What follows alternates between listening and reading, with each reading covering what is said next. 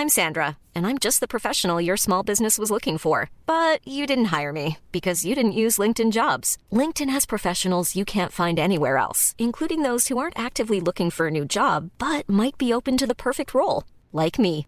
In a given month, over 70% of LinkedIn users don't visit other leading job sites. So if you're not looking on LinkedIn, you'll miss out on great candidates like Sandra. Start hiring professionals like a professional. Post your free job on linkedin.com/people today. Hey, it's Ryan Reynolds, and I'm here with Keith, co-star of my upcoming film, If, only in theaters May 17th. Do you want to tell people the big news? All right, I'll do it. Sign up now and you'll get unlimited for $15 a month and 6 months of Paramount Plus Essential Plan on us. MintMobile.com/switch.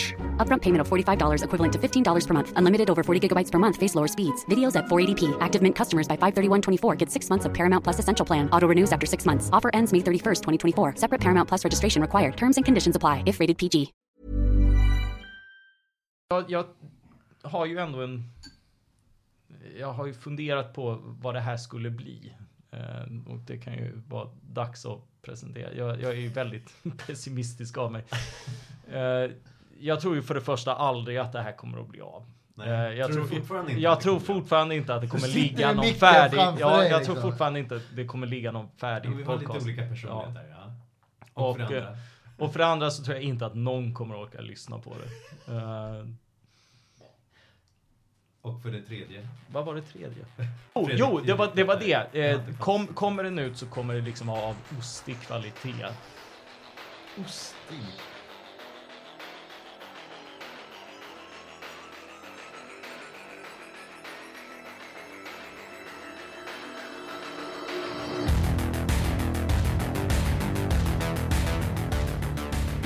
Ja, välkomna allihopa till första avsnittet av The Usual Suspects. Jag heter Johan Norberg och med mig har jag Fredrik Segfeldt. Tjena. Och Mattias Svensson. Hej, hej.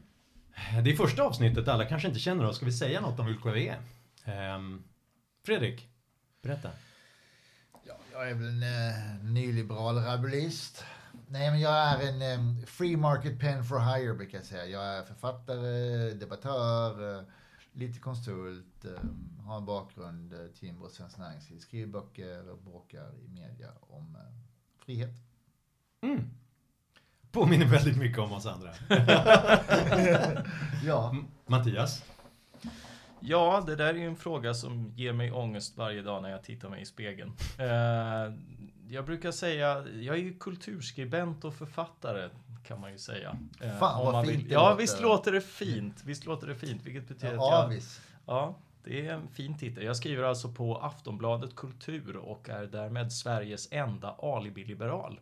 Just det. Alla liberala kultursidor har minst en alibi-socialist, om inte hela sidan är alibi-socialistisk, a.k.a. socialliberal. Men Aftonbladet Kultur har Sveriges enda alibi-liberal. Det är jag. Det är kul. Ja, det är det. Och jag är ju också så här frilansande, fri marknadsliberal typ. Skriver böcker och gör dokumentärfilmer för att sprida budskapet på olika håll. På Expressens kultursida då. Så jag är alibi-libertarian på den liberala kultursidan. Just det. Ja, just det. De behöver någon sån också. Så vi har ganska mycket gemensamt. Och sen, alltså full disclosure, vi är ju vänner privat. Ja. Annars skulle det inte vara så kul, tror jag. Det här är med andra ord ett separatistiskt rum för riktiga liberaler. Förhoppningsvis kan folk bli provocerade och vilja vara med, men jag misstänker att det inte är lika intressant som andra separatistiska rum. Vi skulle egentligen ha en dörrvakt och stå och säga inga socialliberaler välkomna. Ja, det skulle provocera, eller inte. Och så gör vi podcast nu. Ja. Första avsnittet. Ja. Varför gör vi det? Ja, det är en bra fråga. fråga. Vem var det igen från början? Kommer inte ihåg. Jo, det var ju Fridas idé. Ja, det var min fru som lyssnade på våra samtal och hon tyckte att det lät så bra så att fler borde få lyssna på det. Jaha. Var det inte lite så? Och tyckte att, och kanske lite grann att handen på hjärtat, tidsandan är emot oss just nu. Det känns som att de konservativa är på frammarsch, då vänsterpopulisterna är på frammarsch, Trump, Le Pen, Putin, det är inte så många liberaler kvar. Nej, och på något sätt så är det också så att de står och skriker åt varandra. Och vi som brukar vara ändå lite fringe-figurer så här, står i mitten och bara liksom duckar för spyna som går från ena sidan till den andra. Man känner det är en jättefrämmande roll. Ja, alltså tidsandan har väl alltid varit emot oss. Ja. Men nu känns det som att det är mer fundamentala värden på spel. A och B liksom är ju det här att plötsligt får man skulden för allting som en massa liksom halvsossar har styrt liksom sådär. Man var rätt bitter på alliansen, men de sänkte ändå skatterna och de öppnade de liberaliserade på vissa sätt liksom. De avskaffade värnplikten, vilket var jättebra. Arbetskraftsinvandring, det är massa som strax återinförs värnplikten, eller hur? Ja. Du menar att den här nyliberala vågen... Men så här, det är rätt långt kvar till min önskelista sådär. Men ändå ska jag få skulden för allt som varit dåligt liksom. Hur får du skulden, förstår inte jag. Men nyliberalismen är ju allas slag på sig. Det är det jag försökte få in. Du försökte lägga upp. Och detta är ju ämnet för boken jag sitter och skriver just nu om hur 2000-talet gick åt helvete. Men det får vi anledning att återkomma till. Men så det är lite, alltså dels det känns ju, vi är ju på något vis de 3 libertarianerna i svensk offentlighet då, som sitter med i soffor och radio och bråkar. Och att det är lite terapeutiskt för oss att få jämföra erfarenheter och sitta och tala ut om vad det är. Podden är väl lite som jag tänkte från början var att det är lite grann som att få följa med oss efter att vi skrivit den artikeln eller efter att vi har varit med i den debatten. Lite som att få följa med på efterfesten. Där vi berättar vad vi egentligen tyckte om dem vi debatterade med. Vad vi egentligen borde ha sagt. Den briljanta repliken som man glömde. För nu har vi 2 glas vin i kroppen. Ja, men exakt. Ja, men det är lite efterfest. Så där att jag borde ha sagt att jag borde ha kommit ihåg vad Aleppo var och sånt där. Jag tror fortfarande inte på att Karl inte vet vad Aleppo är. Det är helt omöjligt. Han måste ha läst en tidning. Libertarianska presidentkandidat. Ja, tack. Nej, men han trodde väl att Aleppo var en förkortning. Ja. För att de hade väl så här, men vad tycker du om NAFTA? Vad tycker du om WTTEPT? R2D2 och C3PO. Och så Aleppo då. Så här, what is Aleppo? Ja. Och men Association of Lesbian Ecological Pearl Orgy People. Apropå saker man inte vet vad det är. Ska vi säga någonting om namnet på den här podden? The Usual Suspects. Varför vi heter det? Ja, det är en briljant film. Just det. Från 90-talet. Kevin Spaceys riktiga genombrott. Ja, som Kaiser Söze. Ja, får inte spoila här. Men Kaiser Söze är ju med. Där, om han nu är med. Ja. Väldigt magisk film och Usual Suspects är ju så här amerikansk polislingo för om man inte orkar göra jobbet så bara det har hänt ett brott, round up the usual suspect, bara plocka in dem och så kollar vi på dem och sen så får de gå därifrån. Och vi känner väl oss som the usual suspects ibland. Att det behövs någon frihetlig ståndpunkt i debatten. Round up the usual, in med Segerfeldt, Svensson, Norberg. Ja, men en annan aspekt av the usual suspects är ju också att vi ska prata om en person delvis per program som är liksom folk som vi tycker väl lite mindre bra om eller som vi har synpunkter på som är våra usual suspects. Just det, vi kanske hänger ut någon i varje avsnitt lite grann. Någon som vi irriterat oss på lite grann. För det är ju den andra punkten. När vi kommer till allvarspunkten i podden så börjar vi tala om varav hjärtat är fullt. Det som vi har tänkt på senaste veckan. Som särskilt har irriterat oss eller inspirerat oss eller någonting vi gör som vi tycker är särskilt intressant och som vi vill prata om. 3 ämnen, för det är 3 personer som har tänkt på 3 saker. Ja, så jävla ordnat. Det är väl inte. Sen kanske inte hinner med allting. Vi gillar ju spontan ordning. Ja. Jo, men det där är också spontan och då vill ordning. du rasera och krossa. Vem vill det? Ja, han som pratar om spontan ordning. Vi som öppet citerar Hayek. Men det här med spontan ordning, det är ju naturligtvis ett litet skämt för oss som gillar den österrikiska skolan, gillar Hayek, att spontan ordning, det löser sig, vi behöver inte planera så mycket. Men egentligen på en marknad eller i en kultur så är det klart att alla engagerar sig och planerar rätt mycket sin egen tillvaro och vardag, företags affärsmodell, sin egen podcast. Ja. Och sen förhoppningsvis uppstår en spontan ordning i konkurrensen och experimenten däremellan, eller hur? Det är ju inte en ursäkt för att inte planera vad man ska göra med sitt liv.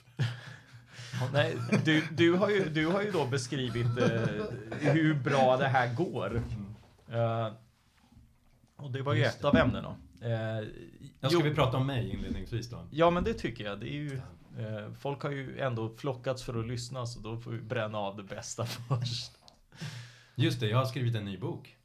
Progress, 10 reasons to look forward to the future. Heter det Progress eller Progress? Det beror på det har hetat Progress so far, för att den är bara utgiven i England. Men nu åker jag på måndag morgon här till USA för att lansera den där. Och då blir det Progress. Säger du Progress när du pratar? Nej, det gör jag inte. Okay. Därför att de tycker att det är så spännande och exotiskt att jag kommer att ha lite Monty Python-dialekt. Där.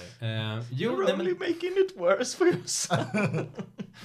Det här är väl min flygplatsbok på något vis. Att jag har försökt skriva en bok som alla ska kunna plocka upp och som i 10 korta kapitel ska kunna ge lite hopp om framtiden. När det gäller så här, hunger, fattigdom, när det gäller dödlighet, hälsa och sånt, så har vi ju haft större framsteg. Sociala, ekonomiska, hälsomässiga framsteg i världen under de senaste decennierna än någonsin tidigare. Och eftersom varje gång man plockar upp en tidning eller kollar på nyheterna så får man intrycket att världen håller på att gå sönder fullständigt, så är det lite konträrt budskap nu, tänker jag.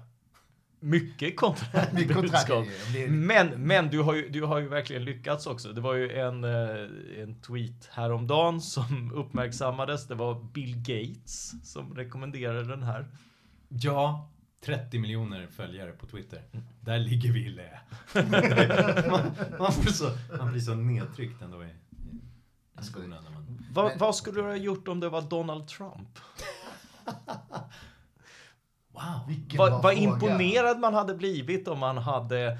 Jag har nämligen haft ett liknande ögonblick lite grann när Sivert Öholm likade en tweet jag skrev. Inte bara likade, han skrev en kommentar också. Så Gjorde? Ja. Eller var det inte så? Nej, jag blandade ihop det. Just det. Och Sivert Öholm har ju du haft dina duster med tidigare. Lite grann. Ja, inte så mycket mer än... Alltså de flesta dusterna var ju liksom när han var ledare för Svar Direkt och jag var tonåring som lyssnade på hårdrock. Det var framförallt den konflikten jag fick bearbeta.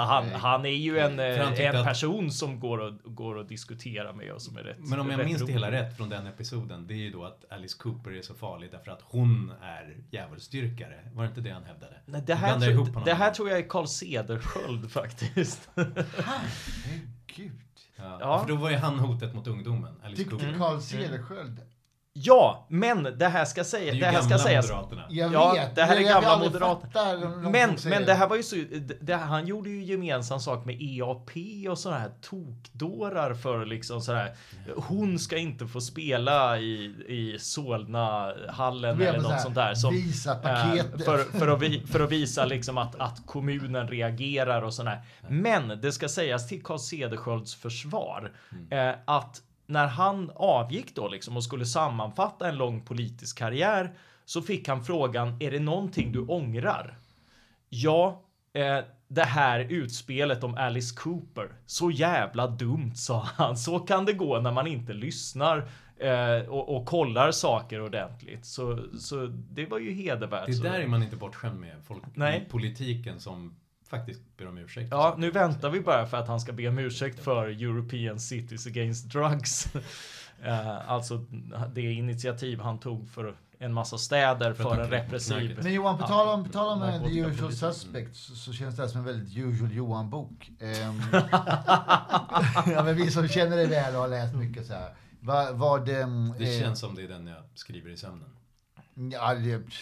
Ja, men som barnen pratar om Pokémon Go i sömnen så pratar de så här, well, look, poverty has decreased more than ever. Men timingen är då väldigt lämplig för att den släpps i USA och Donald Trump är scaremonger. Och liksom, vi har en global, eller västerländsk samhällsstämning som är liksom undergångsaktig och så här. Men för oss som är liksom lite så här Johan aficionados ändå, why should I pick up the book? Du undrar precis vad är poängen, behöver jag läsa? Nej, alltså du har nog hört mycket av det förr. Så är det ju. Och jag har jämfört lite med Till världskapitalismens försvar som jag skrev 2001. Herregud, det är 15 år sedan nu. Första delen, den består av 3 delar tror jag. Första delen har nästan en likartad kapitelindelning också. Om fattigdom, hunger, globalisering. Och, din farfars farfar, har inte hört honom förut? Ja, jag pratar om honom ibland. Jag menar att de fick äta barkbröd i Ångermanland för 150 år sedan. Jag tycker fortfarande att det är någonting som bör påminnas om. Så att det återkommer, det är lite greatest hits på det viset. Men jag har ju inte skrivit så mycket av det på engelska för en global publik. Sen har det hänt väldigt mycket under de senaste 15 åren. Det har gått bättre än någonsin medan vi har klagat och trott att allt går åt pipan, så har allting blivit underbart. Men sen det tredje skälet är ju just att nu är det plötsligt så extremt konträrt igen. Därför att det fanns ju en kort period där man trodde att folk hade fattat detta. Men om en marsian lyssnar på Donald Trumps tal, eller för den delen på Hillary Clintons tal, eller Le Pens, eller Åkessons, eller britterna, så marsianen skulle ju tro att allting brinner överallt på jorden. Därför att det är bara kaos. Och också i svenska Facebook-trådar. Tonfallet är ju så, även bland så här intelligenta människor, man har en vag uppfattning om Facebook, har ju också den här tonfallen här. Bara, vi ser, det luktar bajs överallt och liksom, det var det senaste. Så här, liksom, så här, men det är ju så, alltså när jag twittrade ut ett diagram där jag hade kombinerat flera olika grafer från boken för att se vad som har hänt under de senaste 25 åren. Det var väl fattigdom, barnadödlighet, hunger och någonting dåligt mer. Och visat att allting har halverats lite drygt då. Det var väl analfabetism också under de senaste 25 åren. Och bland de första reaktionerna jag fick var så här, någon brittisk kvinna som bara, där ser ni, allting går åt skogen. Kolla hur mycket det bara rasar. Fullständigt. Det bekräftar allting jag har trott om världen. Därför att de trodde att det betydde att det var tvärtom. Att grafen var vänd åt fel håll. Och det säger ju, och jag frågade henne sen efteråt, vad gav dig känslan av att liksom fattigdomen hade fördubblats, bara dödligheten fördubblats och sånt, när det är tvärtom. Så här, nej, men jag följer ju med den här ganska noga. Och så är det väl om Trumps då, på din fråga Mattias, om Trump skulle ha twittrat om min bok, så skulle det vara av samma skäl att han läste diagrammen upp och ner. Jag skulle ju ändå varit imponerad om han hade läst en bok. Ja, jag läser den överhuvudtaget. The world is going to hell. No, the country's going to hell. Men det här är ju skälet till varför min bok kan också kännas apart. Alltså, för det känns som så här, men allting kommer lösa sig. Och sen kollar man på tv och då ser man Donald Trump. Och så ser man alla stollar som nu håller politiskt på att ta över vår värld.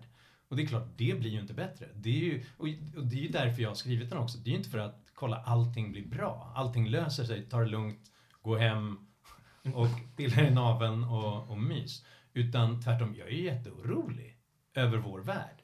Därför att alla verkar, eller väldigt många verkar, få någon slags där auktoritär reflex att allting går åt pipan. Därför måste vi skydda det som skyddas kan, rädda det som räddas kan.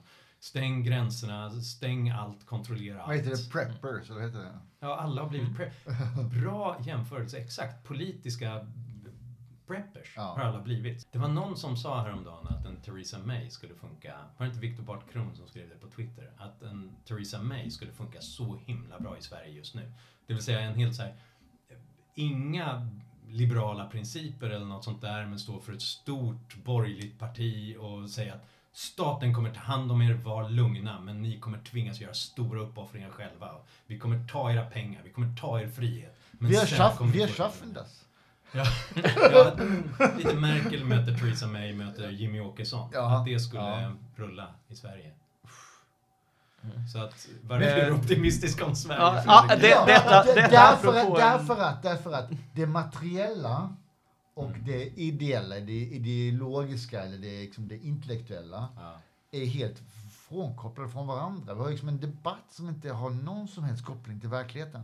Data, verklighet är liksom jättebra. Men samhällsstämningen är ju, så man vill bara lägga liksom en spya på den alltihopa. För den är helt orimlig och omotiverad. Det finns liksom inget stöd i verkligheten för det som håller på, som folk känner. Givet de enorma skulder vi har byggt upp i världen. Alltså Sverige är ett litet exportberoende land. Det låter som en kulturskribent. Ja, men jag är kulturskribent.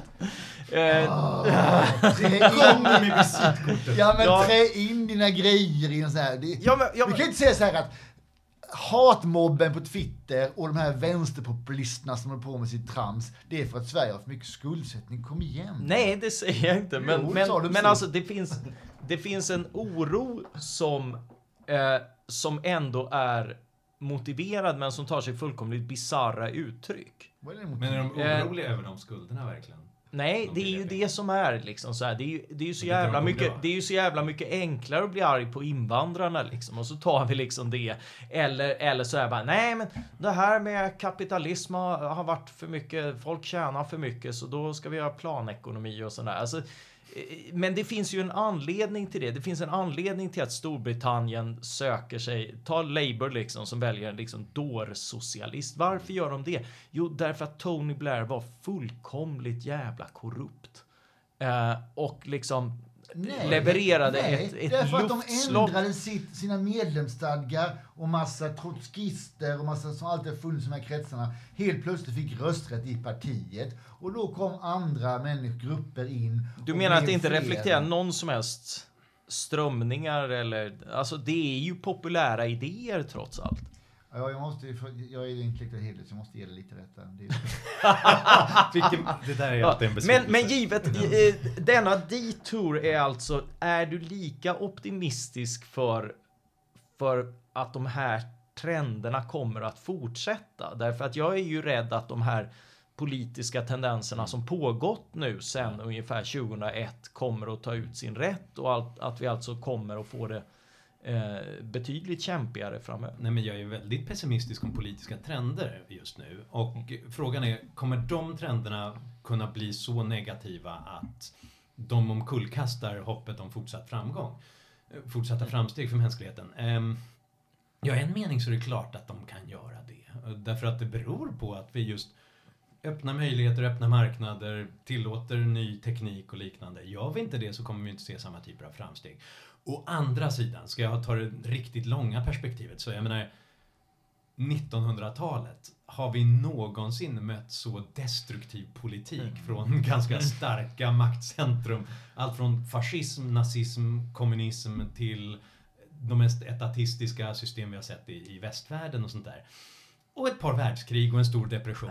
Och ändå... och judeutrotning och gulag. Ja. Och kommunism i halva Europa. Ja. Och ändå så har vi sett de största sociala och ekonomiska framstegen för mänskligheten. Alltså medellivslängd som ökat från 31 år till 70 år under den tiden. Välstånd som mer under de 100 åren än under de 100 000 åren dessförinnan. Och det betyder ju att jag tror på att människor hittar alltid sprickorna i muren. Men det är klart, ju större och kompaktare den muren är, desto mindre kommer de framstegen vara.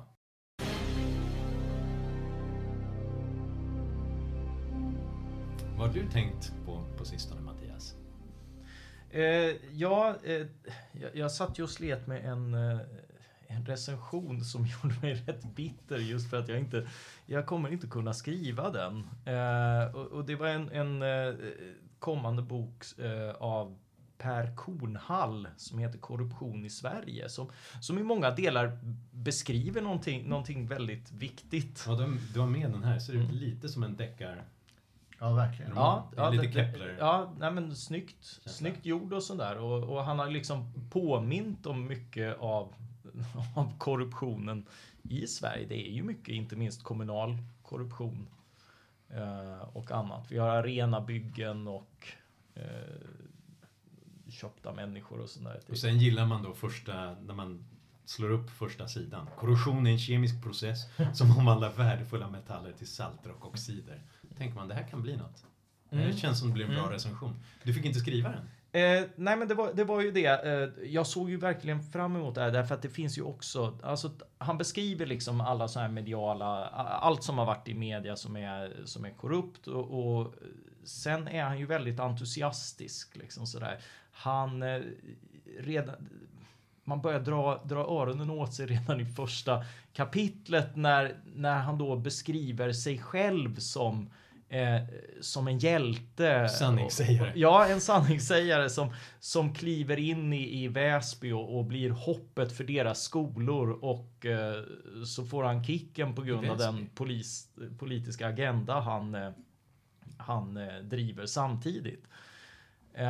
Och det här, det är ju alltid liksom olustigt kring arbetsmarknadskonflikter. Man vet inte vad som är sant eller inte. Men det här att liksom presentera sig själv som den stora hjälten och sanningssägaren, det är lite grann som med humor. Måste man säga att man är rolig så är det inte nödvändigtvis en indikation på att man är det. Och sen så är han väldigt förtjust i såna här teorier som ska förklara allting. Allt har liksom kommit med i den här boken. Så till exempel när han ska förklara varför han blev motarbetad i Väsby, så är det för att bland annat för att chefsideologen, Moderaternas i denna då moderatstyrda kommun, Per Schlingmann, 2011 på regeringskansliet intranät lanserade tanken att alla som arbetade i regeringskansliet skulle känna sig som kommunikatörer och kommunicera helheten och framställa Sverige som ett reformland, som närvarande och framtidsinriktat. Och liksom den som tror och köper att ett internmeddelande av Per Schlingmann styr vad man gör i en kommun, låt vara en moderat kommun, den har inte så bra koll på. Det låter inte som den man skulle använda som en guide till att förstå det moderna korrupta Sverige. Nej, han är väldigt förtjust i såna här teorier, och han har ännu låter som en rättshaverist. Ja, lite grann så. Här har vi ju liksom han hittar liksom så här stora förklaringar, teorier på allting. Och naturligtvis så dyker det upp såna här begrepp som New Public Management, som då är en nyliberal konspiration för att ta över offentlig sektor. Det är alltid det. Ja, alltid det. Men han går ju även här längre än de flesta i sina teorier kring det här. Och då kommer vi fram till när han citerar Jens Stillhoff Sörensen, som är lektor i freds- och utvecklingsforskning på Göteborgs universitet, som menat att det här med New Public Management syftar till att avprofessionalisera alla yrkesgrupper från läkare till poliser, och istället ha en politisk tillsättning av chefer inom offentlig förvaltning. Politiskt lojala politruker ska styra hela den offentliga sektorn. Och han har en intellektuell bakom detta. Idén kan kopplas till, kan ni gissa?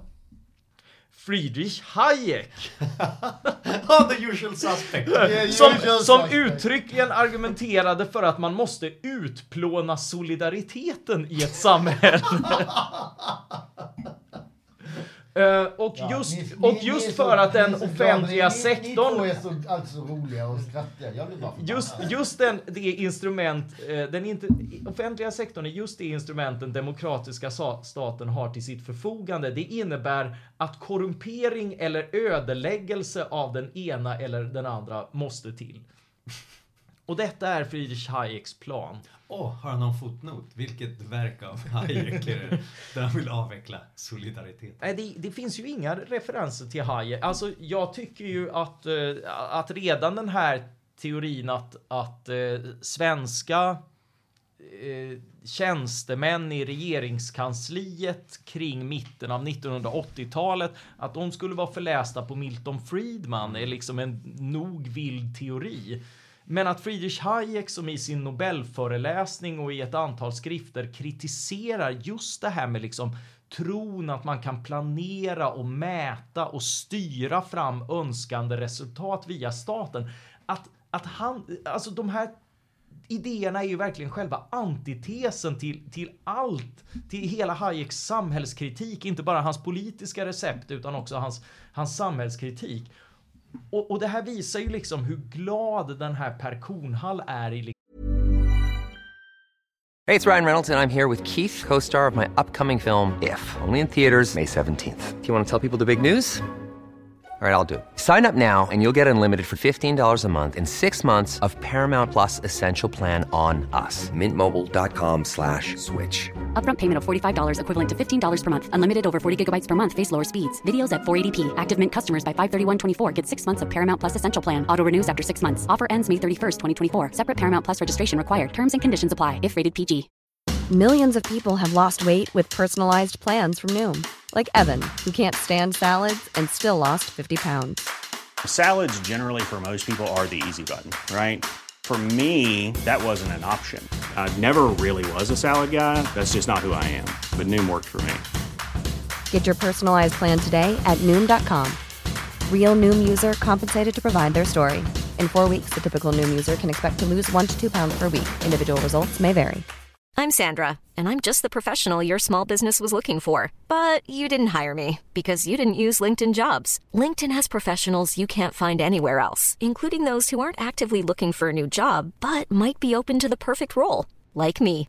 In a given month, over 70% of LinkedIn users don't visit other leading job sites. So if you're not looking on LinkedIn, you'll miss out on great candidates like Sandra. Start hiring professionals like a professional. Post your free job on linkedin.com/people today. Liksom att bara svälja alla teorier.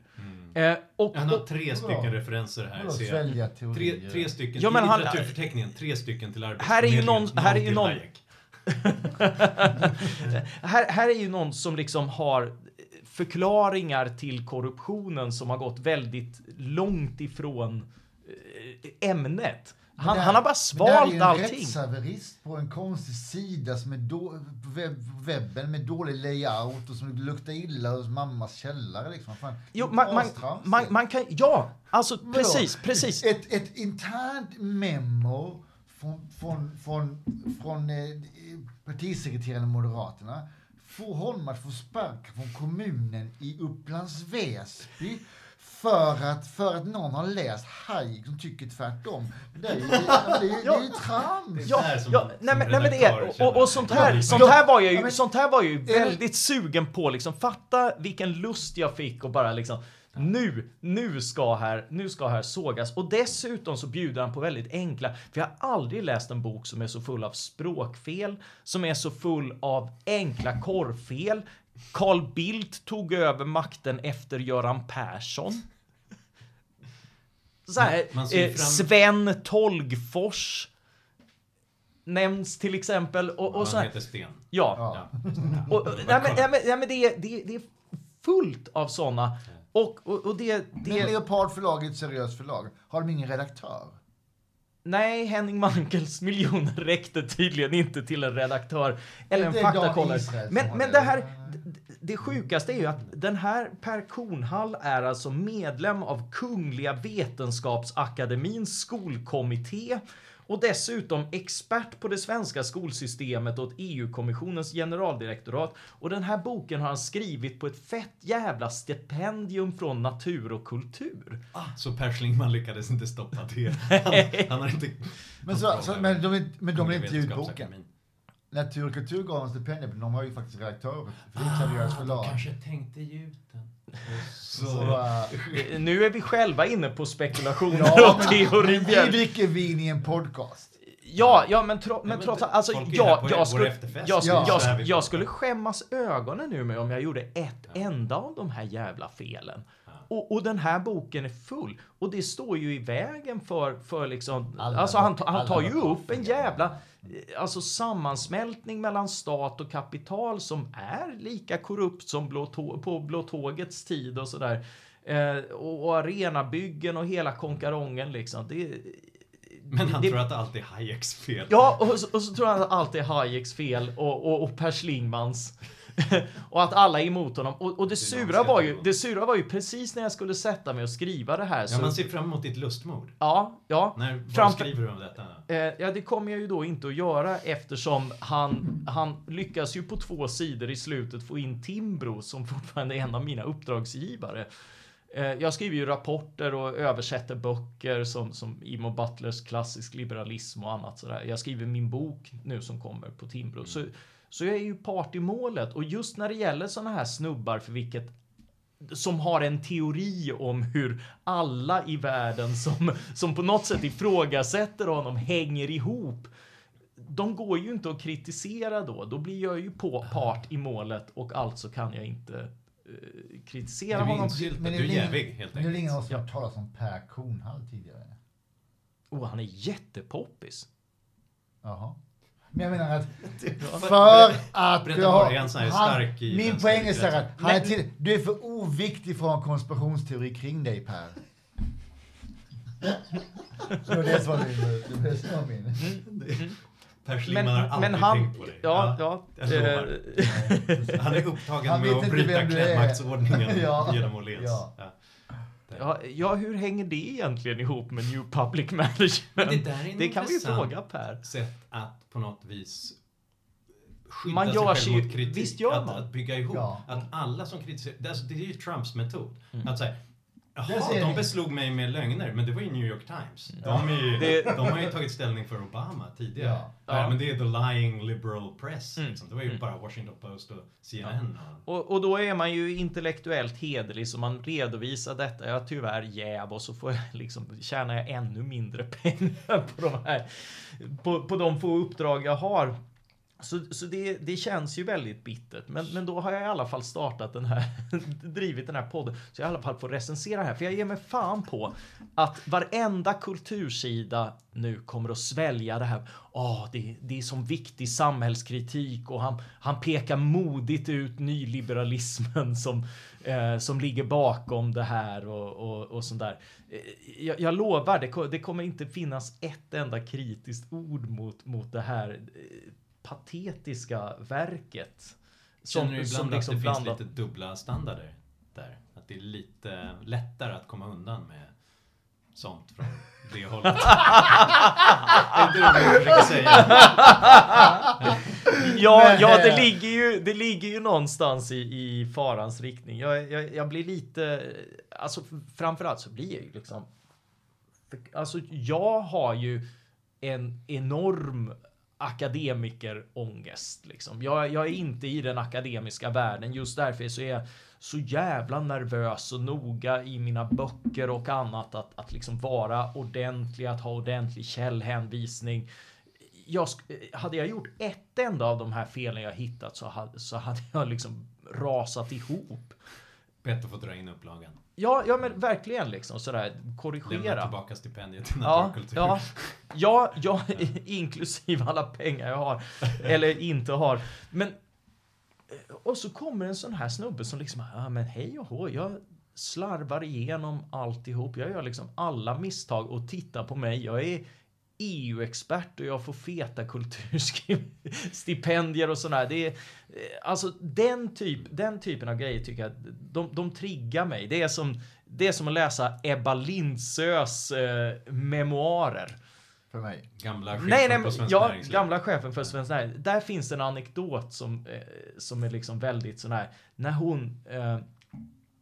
hon är ju så oerhört föraktfull mot sådana som Fredrik och jag och du liksom så här ideologer, folk som har principer och tycker saker och sådär. Därför att i Göteborg där hon kommer ifrån, där kan man ju tala med varandra. Där alla sitter kring förhandlingsbordet och alla som är viktiga är med. Vilket ju inte involverar liksom. Ja, det involverar ju inte några snubbar från Blekinge som läst Hayek. utan det är ju liksom de som vill tala för sig. Och hon har en anekdot när hon beskriver liksom så här början av ett kapitel hur hon är på semester och hon liksom kopplar av och hon går upp och tar ett bad i den lilla poolen. Men var semestern? Jag vet inte vad det är, men just där minns jag med... De äger ett hus i Egypten. Ja, det är ju det hon rekommenderar ofta. Hon tycker ju det är väldigt vulgärt med män som tävlar om att tjäna pengar och sånt där och smäller dem på krogen liksom. Och sen, för det materiella betyder ju ingenting. Och om man får problem så rekommenderar hon att man tar några månader i Egypten och kopplar av och så. Och ska man tända ljus lite när New Age och sånt. Men framförallt det här liksom, hon går upp i... klassförakt, ja, men precis. Det här kan få mig... För sen har man det liksom, då är det någon... Då förstörs ju den här fina upplevelsen när hon har badat, för då ringer det en frågvis journalist och har mage att ifrågasätta hennes agerande i styrelsen för AMF-pension när de liksom gav en massa höjdare, rejäla fallskärmar och sånt där. För det vill hon ju förstås, det var ju hennes medarbetare som lurat henne och sådär. Liksom. Och det borde journalisterna förstå, att hon inte har sådana intentioner och inte ens ställa frågan. Den här liksom arroganta liksom folk som klarar sig fast de liksom är så fullkomligt ohederliga. Det kan jag faktiskt störa mig en del på. Du kan ju inte ta upp Ebba Lindsö i ett sammanhang där jag är med och har druckit 2 glas vin och är halvoffentlig. Därför att du har ju faktiskt jobbat för henne. Ja, och jag på Svensk Näringsliv. Och jag och vår gemensamma avlidne vän Jonny Munkhammar blev ju utmobbade av henne för att vi kunde tänka själva och sa emot. Och fick ju, Johnny fick sparken och jag fick liksom, blev tilltryckt och hon var ju min chefs chef. Ändå så satt vi på personalmötena och 200 personalen och jag satt på 50 bänkraden och höjde på ögonbryn och bara så bröt hon av sitt föredrag och bara pekade ut mig och sa: Fredrik, du ser missnöjd ut. Ja, för du inte kan tänka kärringjävel. Sa du det? Nej, men jag ville. Och ändå var hon kritisk. En textbook definition av att felanvända resurser, det är att fortsätta att prata om det här nu. När du har något mer på hjärtat, Fredrik, eller hur? Innan vi är klara med första podcasten här.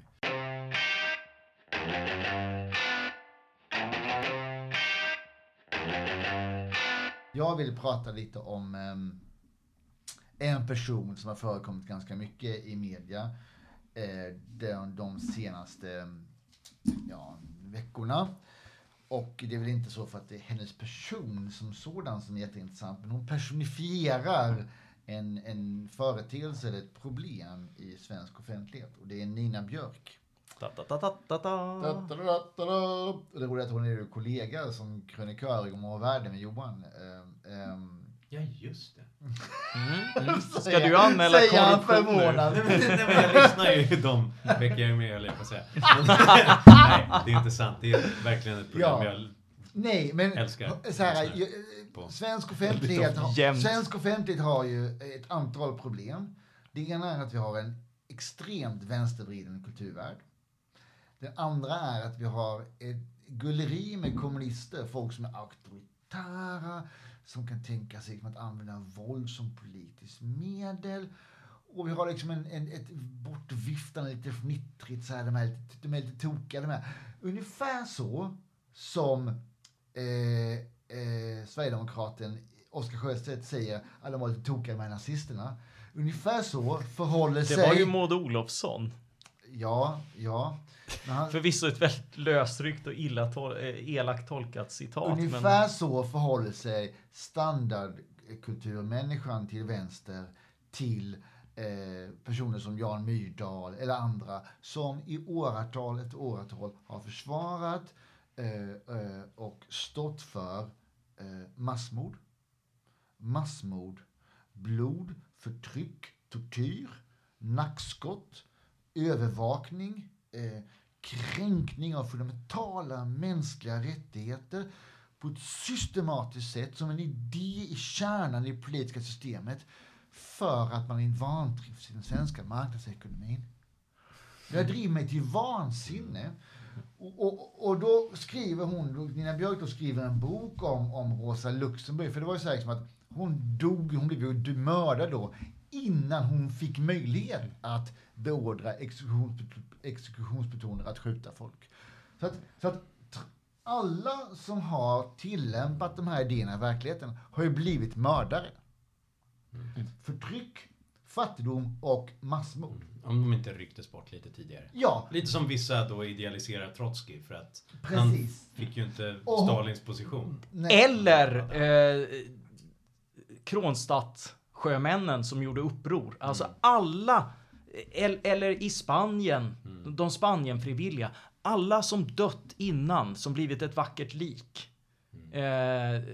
Che Guevara blev också ett vackert lik, som honom tog man också, fast han hade begått övergrepp också. Men han blev ett synnerligen vackert lik. Så det fick ursäkta. Men just alla de här ungdomarna som dog för en dröm innan de hann bli korrupta byråkrater som beordrade nackskott på andra. Som Che Guevara. Ja. Det har jag alltid velat ha som en sån här, vem ska bort, och så ska man liksom ha typ så här Bengt Dennis och Alan Greenspan, Che Guevara och Claes Eklund liksom. Så bara, vem ska bort? Ja, vem har inte varit riksbankschef? Och det är bara Claes Eklund som inte har varit. Ja. Men då har vi, för att komma tillbaka då till Nina Björk och den här boken Drömmen om det röda och om Rosa Luxemburg, så är det intressant att se hur reagerar Kultursverige på den här boken. Jo, en högt uppburen person, en respekterad författare som bor i sin stora våning i Lund, som är gift med en professor, som har tillgång till alla arenor och så vidare. Ja, Stellan Arvidsson, tror jag inte ihåg. Får idolporträtt, 3 sidor i DN Kultur. Inte ens recensioner, utan liksom inför recensionerna och efter, kommer inte ihåg. Men de sidorna är jättesmå nu för tiden.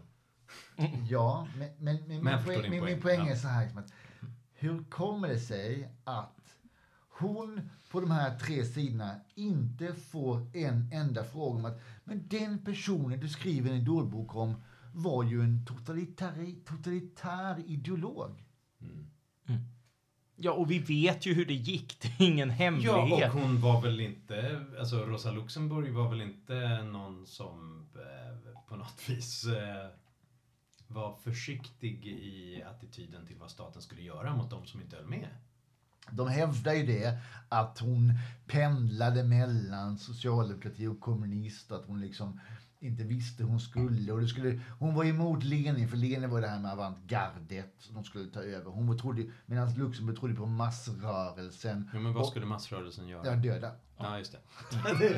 Ja, jo, men det är ju det här. Det är fel organiserat. Alltså, det var fel personer i ledningen som mördade liksom. Det var... Ja. Men de ställer inte en kritisk fråga om detta. Nej. Attityden till ens idag liksom med... Ja, men så här, och det är det här som man återkommer till, och man blir de viftar bort de här människorna som misshandlar liberala partiet i Eskilstuna, eller de här människorna som mordhotar mig på Twitter, eller så här, ja, men de där lite konstiga, de växer upp så här, va. Det viftas bort hela tiden. Och det finns liksom det finns ingen cordon sanitär, alltså en anständighetsgräns vänsterut i svensk finoffentlighet mellan de som är för demokrati och de som är emot demokrati och mänskliga rättigheter. Och det är ett av Sveriges offentlighets största problem, tycker jag. Jag håller med, det är läskigt och det är historielöst. Och det är väldigt intellektuellt tafatt. Men gör det något då? Att de tycker att Rosa Luxemburg, det var fint, och Nina Björk flörtar med bolsjeviker och sådär, och alltså, leder det till, det är ju inte som nassarna som marscherar. Nej, men de slår ju och misshandlar och hotar i dessa dagar också. De finns ju de här rörelserna i utkanten. De är med på Socialistiskt forum. Hälften av Ung Vänsters förbundsordförande fick avgå för att de var polare med de här AFA och de här deras efterföljare. Så det finns ju där, va. Och liksom, men i och med att de har ju då cred, kulturell och social status, de klär sig rätt, tar sig rätt, är medelklass, kan uttrycka sig. Jag brukar alltid jämföra liksom med de här människorna som springer omkring. Det var ju en doktorand i Uppsala som med en batong har jagat Sverigedemokrater och kom hem och slog ner en bekant till mig. Det finns ju inga doktorander på Uppsala universitet som är med i Svenska motståndsrörelsen. Nej, och det är klart, man skulle ju inte kunna tänka sig motsvarande bok skrivas om så här, bröderna Strasser eller någonting. Att, så här, om Hitler inte hade tagit livet av dem och de hade fått ha en riktig nationalsocialism så drömmen lever. Så här. Det är svårt att tänka sig att någon skulle skriva positivt om det. Ja, men det här är inte bara positivt. Nina Björk är ju liksom en ikon i svensk kulturliv. Hon är kanske det finaste som finns. Hur kommer det sig då? Ja, men det är det här jag kan inte förstå det här. Har de här människorna, har den här sfären liksom ingen etisk karta överhuvudtaget? Kan de inte skilja på rätt och fel? Tror de inte på mänskliga rättigheter? Jag förstår det inte. Så här, det här är en människa som skjuter folk som inte håller med. Alltså Luxemburg, inte ja. Och det är ju det som blir så... Jo, men alltså, vurmen för Nina Björk kan jag ju förstå, för hon är ju så här väldigt... Hon är ju typisk identitetspolitiker liksom så här. Hon känner efter hur det känns och hon tycker inte om reklam och sånt där. Och det är ju liksom på den nivån, alltså du har ju även Slavoj Zizek liksom sådär, brottar ju ner reklambudskap med stor affekt och sådär. Och sen bara, ja förresten liksom, det var ju skönt med Stalin som sköt folk och sådär. Och de jugoslaviska kommunisterna brydde sig inte ens om att låtsas vara korrekta i valresultatet, även om de vann, för de visste ju att de skulle införa diktaturen. Och så ska man vara. Då just den här blandningen gör ju att man kommer undan, för folk köper det där liksom. Ja, men det där med reklamen förstod jag liksom. Men jag menar, det kan jag relatera till. Men jag menar att man skulle lika väl kunna göra så här. Ta en sån här höger eller en auktoritär nationalistgrej så här, liksom att jag vill ha ett samhälle med stark gemenskap, där vi känner samhörighet med varandra, där vi bildar en gemensam kropp, där vi har ett utrymme att röra oss och där vi inte lämnar någon i sticket när alla är med i gänget. Och där vi ser till att det är ordning och reda och det finns en slags grunddisciplin i människorna som gör att den här kroppen fungerar. Och det här utrerade individualistiska, att människor ska sticka iväg och göra sina saker, det måste vi hålla koll på. Att 10% sen måste skjutas, det är ju en bisak. Man skulle liksom, fascismen kan på samma sätt skönmålas, men det finns inga anständiga krafter med tillgång till arenor och språk att göra det i Sverige, och det tycker jag är bra. Vänta bara. Ja. Alltså känns det inte som att vi är ganska jag vet. Är inte detta en klassfråga? Jo, vad du menar, vi pratade om det tidigare. Just det, innan du... Det är precis det jag säger. Mattias, visst är det. Det finns du kom lite sent eftersom du cyklade och inte hittade. Men vi pratade just om det är en klassfråga. Det finns en belevad akademisk medelklass som man kan dricka rödvin med och diskutera med, som stödjer vänsteridéerna. Det finns inte än så länge för fascisterna. Jag tycker att det är väldigt intressant ändå att Nina Björk har närmat sig någon slags alternativ till det hon hatar. För så många böcker har hon skrivit nu där hon har famlat efter det måste finnas något annat, tycker jag. Att så här, jag tycker det är så jobbigt att det bara handlar om köpa och tjäna pengar och drömmen måste leva och så här. Ja, men vad är din dröm då? Vad vill du ha istället? Om folk inte ska leva i marknadsekonomin, vad är alternativ? Och den förra boken, jag läste den, kommer inte ihåg vad den heter, men så här, just konsumtionskritisk. Där måste det vara så att vi arbetar för pengar. okej, vad är ditt alternativ då? Det finns ju inget alternativ till så småningom någonstans i boken så står det så här, men vi kan tänka oss, vi kan drömma om ett annat samhällssystem där istället staten ger oss arbetsbeting och sen får man lön i form av livsmedel och annat viktigt. Och det är så här, det är nästan en bisats. Det är nästan ingenting. Men det är så här, tagit en bild på oss tre här. Du satan vad rädda vi är.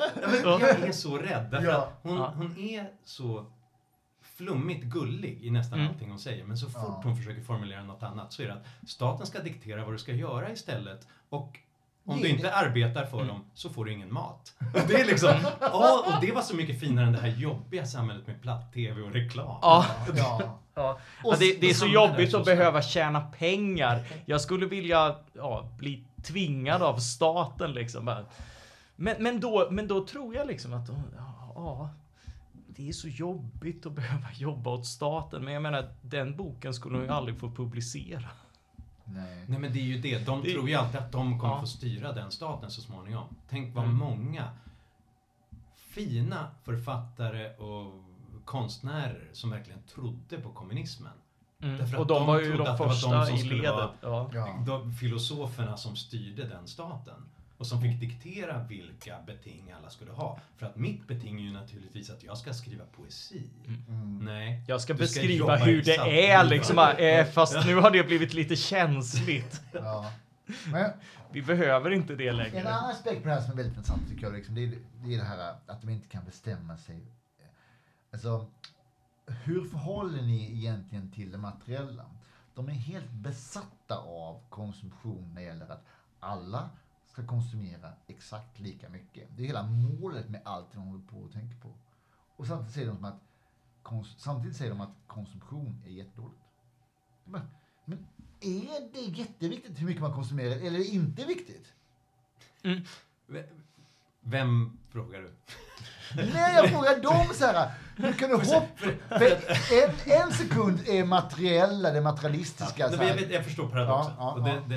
Men jag tror att man måste fråga, för det finns olika skäl till att man ogillar konsumtionssamhället. Och Nina Björk, om jag har förstått henne rätt, och jag recenserade den här förra boken, det är därför jag har lite koll på den. Hon verkar ju plågad av att hon själv är intresserad av konsumtion. Alltså att hon ogillar sig själv och vem hon blir när hon möter reklambudskap och hon kräver ju rätten att gå i Lund utan att se en reklamtavla. Ja, precis. Därför att hon känner att jag tror det var DN som hade en intervju med henne. De kommer hem till henne.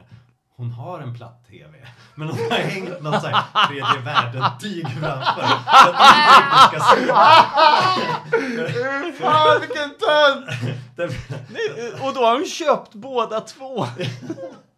och jag tror att den drivkraften finns ju hos vissa också. Och jag tror Naomi Klein är inne på något liknande. Att hon var så här. Hon älskade konsumtion och ville ha alla varumärken och sånt där. Och sen äcklades av sig själv. Det här är ju ändå lite intressantare. För jag har alltid fascinerats av Birger Schlaug som beskrivit sig själv som utshoppad. Och han gav till och med något årtal någon gång när han blev utshoppad. Och det var ju då i mitten av hans andra språkrörsperiod för Miljöpartiet. Så jag skulle vilja ha liksom någon sån här belägg för att han var ett modelejon som samlade gadgets. Alltså Birger Schlaug som modelejon. Ja, han verkar ju inte ens ha råd med rakhyveln. Liksom. Men då... det var ju bara båg. Det här är ju liksom en verklig konflikt. Vi har ju den motsatta. Om vi hade följt marknadens trender så hade vi såklart varit socialister. Därför att det säljer bättre. Ja, men nu blandar du ihop två saker tycker jag. Att filosofiskt och etiskt vara tro på en idé. Att sen verka inom det systemet inom för det som ger mest pengar.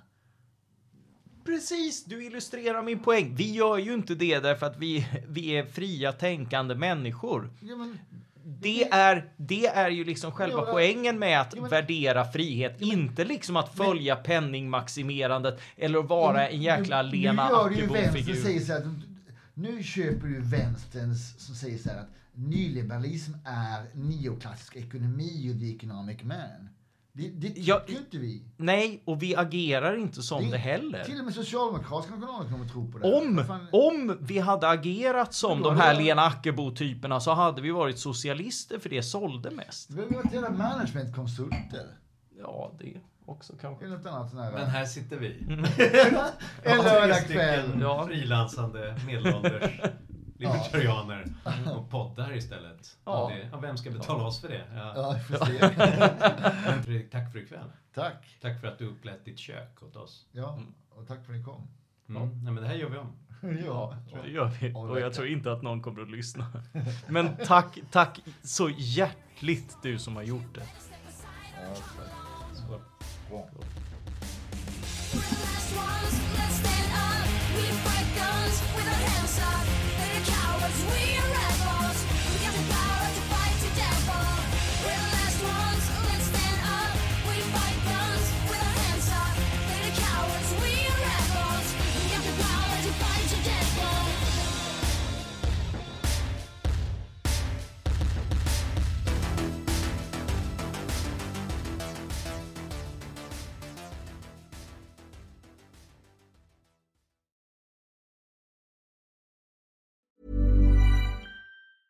Hey, it's Paige DeSorbo from Giggly Squad. High quality fashion without the price tag. Say hello to Quince. I'm snagging high-end essentials like cozy cashmere sweaters, sleek leather jackets, fine jewelry, and so much more. With Quince being 50 to 80% less than similar brands. And they partner with factories that prioritize safe, ethical, and responsible manufacturing. I love that. Luxury quality within reach. Go to quince.com/style to get free shipping and 365-day returns on your next order. Quince.com/style. When you make decisions for your company, you look for the no-brainers. And if you have a lot of mailing to do, Stamps.com is the ultimate no-brainer. It streamlines your processes to make your business more efficient, which makes you less busy. Mail checks, invoices, legal documents, and everything you need to keep your business running with Stamps.com. Seamlessly connect with every major marketplace and shopping cart. Schedule package pickups and see your cheapest and fastest shipping options from different carriers. With rates up to 89% off USPS and UPS rates. And with the Stamps.com mobile app, you can take care of mailing and shipping wherever you are. Make the same no-brainer decision as over 1 million other businesses with Stamps.com. Sign up with code PROGRAM for a 4-week trial, plus free postage and a free digital scale. No long-term commitments or contracts. That's Stamps.com. Code PROGRAM.